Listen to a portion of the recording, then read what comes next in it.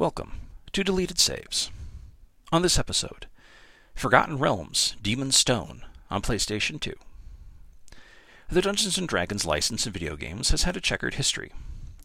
Several of the games have done quite well on PC, but the console releases have lagged far behind in quality.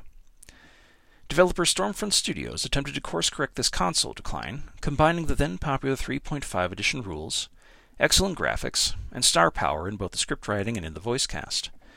The result was the subject for today, 2004's Forgotten Realms: Demon's Stone. The Forgotten Realms is featured in much of the public-facing lore of the D&D world, as perhaps its most popular campaign world in the pen-and-paper tabletop version. Originally the brainchild of author Ed Greenwood, the game world itself is a magically saturated version of the Eurasian continent, full to bursting with daring heroes and dastardly villains, which has undergone multiple apocalypses and near-weekly world-shattering invasions by dragons and other super beings, all of which usually gets averted at the 11th hour by brave underdogs with magic swords and can-do attitudes.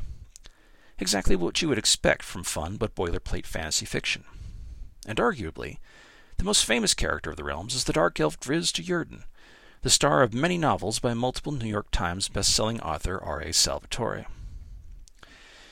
It is with Salvatore where our journey begins, when he was offered the chance to write a new video game based on the D&D license.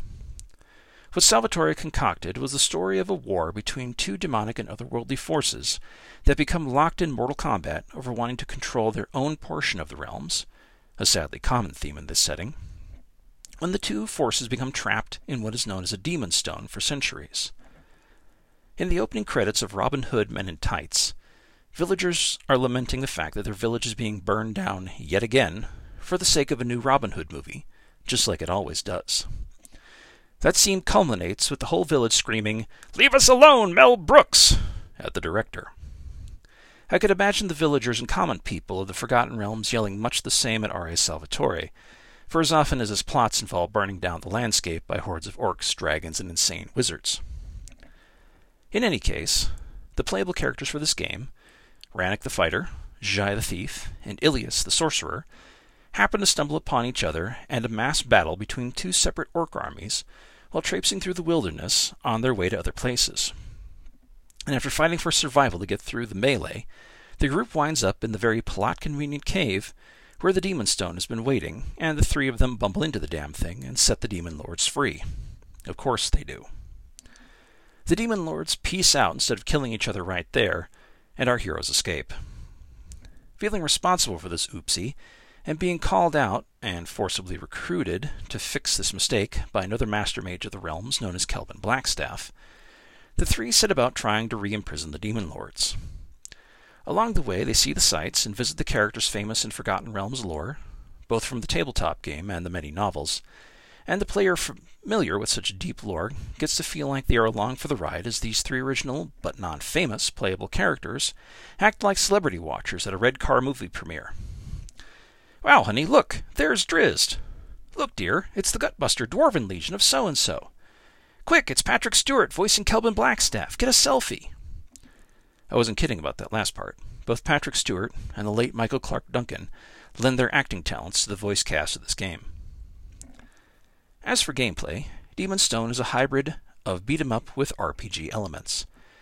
Yeah, a lot of games these days have RPG elements in one way or another, but as D&D is the grandfather of all RPGs, the player actually gets to get experience along the way by killing enemies, which they can spend on new spells, combat abilities, and improved gear for their characters in the form of better weapons and armor and magical toys for use in combat, much like a faster-paced callback to the old arcade beat-em-up Dungeons & Dragons Tower of Doom.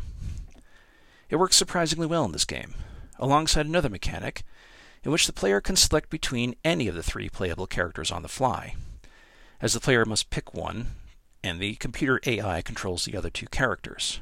This mechanic also works well here. I can only assume that Stormfront Studios learned a good lesson from the mess that was Squaresoft's The Bouncer, when that company tried to implement the same system. I've made no bones about the fact that I'm a huge tabletop RPG and D&D geek, and have been for decades.